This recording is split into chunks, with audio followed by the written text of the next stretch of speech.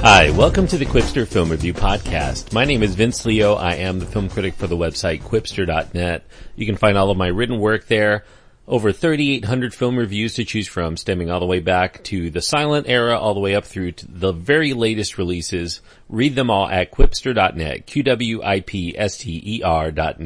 Today I'm going to be looking at a film that has divided quite a few people, especially film critics. It's called The Neon Demon. It's the latest film from director Nicholas Winding Refn, who also contributes to the screenplay. It's R-rated. It does have a lot of disturbing violent content, a lot of bloody imagery, graphic nudity. There's one particular scene of aberrant sexuality and the usual language for an R-rated film. The runtime is 1 hour and 57 minutes. And as a genre, I guess I would put it in the drama category, although it does dip into the horror genre as well on a number of occasions. It's an intriguing film, but I do feel that ultimately it's a disappointing, macabre look at the modeling industry in Los Angeles. In this film, life's not all it appears from the glitz and the glamour that we see in the print ads and the commercials. Refn, as the auteur of this piece, he paints the world of the model as full of users and abusers. There are rivalries to stay relevant, and many women here, especially trying to be the latest and the hottest beauty in the industry, that eventually causes rifts, jealousy, envy, malice from those who begin to be overlooked because there are newer and younger and fresher faces out there. Elle Fanning is the main star of the film. She plays Jessie, who is an awkward and innocent 16-year-old girl who pretends to be 19 for the purpose of the movie and to get jobs. She arrives from out of state and she takes up residence at this Fleabag hotel in Pasadena. She hopes to kickstart a career as a model within a decadent version of Los Angeles that Refn sees, because her beauty is the only marketable asset she has, and so she knows this. She's not going to get a job doing much else in life, so she's going to take this as far as she can. During one of her promotional picture shoots, she becomes friends with a makeup artist named Ruby, played by Jenna Malone, who introduces her to other models in the industry. But on the downside, their age is beginning to show, and so they're using plastic surgery to try to squeeze out a few more years of their career before they're no longer wanted in front of the camera. You know, at 16 years old, that's not much of a worry for Jessie. She's such a natural beauty. She has a certain, I guess you would call it a thing, at least that's what they call it in this movie, that those people who are looking for models can instantly see. Just as Jessie's star is on the rise, she does become aware of the qualities that she possesses in her beauty. Others see that quality as well, especially her rivals, and that brings forth a certain power to Jessie's position as well as a certain danger because of that jealousy that she stirs up, whether intentionally or not. As with the stereotype of models, whether supermodels or runway models or advertisements, whatever, Refn's main characters feel like they're just told what to do, what to say, where to stand, how to look. They're mirror dolls for him to move here, to move there as needed in order to deliver his overly lengthy metaphor for the kinds of ravenous appetites, the kind of backstabbing, and that metaphoric cannibalism that goes on within the beauty industry. Characters here look in mirrors at themselves, they look at others through them, always keeping the visages of their own beauty in mind. They draw forth their own strength, their own sense of identity from what they see in those mirrors, and that generally is also what draws others to them, including our own eyes as we look for beauty on the screen. When a character in the film utters the axiom, "Beauty isn't everything, it's the only thing," that might hold true for the fashion industry, certainly, but it most certainly does not fit in with the filmmaking industry, because at some point in a film, we need characters to be rooted in. We need a storyline that intrigues us enough to want to follow all the way to its conclusion. All that Refn keeps throwing at us in The Neon Demon are shots that are meant to either attract us or repulse us on a purely visceral level. It's not much more than that. Also, given that Elle Fanning is supposed to be so alluring that even seasoned industry professionals all stop to take notice, somehow that doesn't seem to translate to anything that we see on the screen. Yes, Elle Fanning is pretty. I think anybody who looks at her would say that, but nothing about her, at least the way that we see her in this film, seems transcendent in that kind of way that being the pinnacle of innocence and pureness and beauty is implying. So other than the fact that she's kind of naive and innocent, and I guess that's a kind of pure beauty in its own way, maybe that's what Refn's trying to say, but I don't see that much of a distinction between her and a lot of the other women that may have been in that very same position when they moved to Hollywood or Los Angeles in order to embark on this career. Now, many viewers who are watching this movie will probably draw parallels to another film about highly competitive artists working within a realm that, from all outside appearances, is admired for its beauty, specifically in the ballet industry of Black Swan. Yes, that film that got a few nominations there, very well respected, even though it didn't work for everyone. Indeed, both Black Swan as well as The Neon Demon dip on a few occasions into the realm of horror.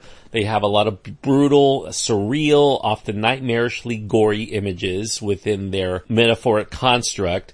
The main problem with The Neon Demon versus the far superior, I believe, Black Swan, is that we have no identity with any of the main characters, or the side characters for that matter, or even an interest in their stories. So that when the plot, such as it is, goes into the Twilight Zone, we remain completely detached from these characters. We're unable to draw out much meaning from these connections between these roles to the images because we don't care enough about them as people to try to decipher meaning to any part of their existence. As the very stylized The Neon Demon draws closer to its climax, Refn begins to draw out a few David Lynch type attempts to shock the audience with some unsavory images, generally taboo occurrences. I won't spoil what they are here because they're not shown in the trailer or any of the advertisements. They are talked about quite a bit if you read any of the critical press about it, but I think that those shocks that are in the film are supposed to be surprising. I won't actually tell you what they are,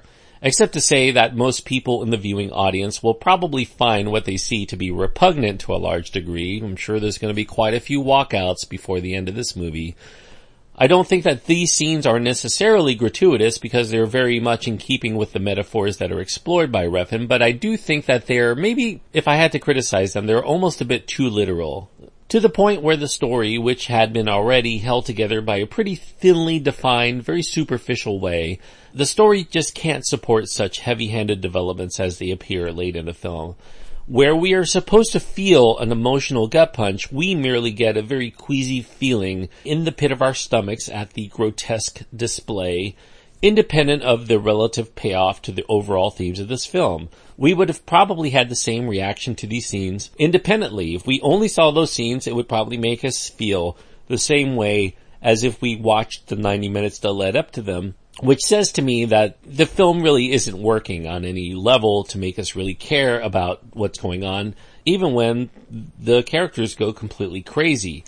Now, there is a certain irony I've found to the Neon Demon's theme of narcissism and vanity when you have a director that seems so enamored of himself and his own importance.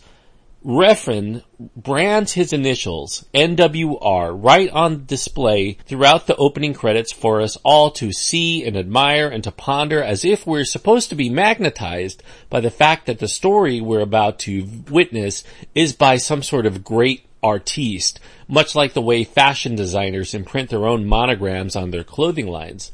Yes, it's a pretty film. Certainly, Refn brings a lot of himself to it. He has a certain style that people have come to know.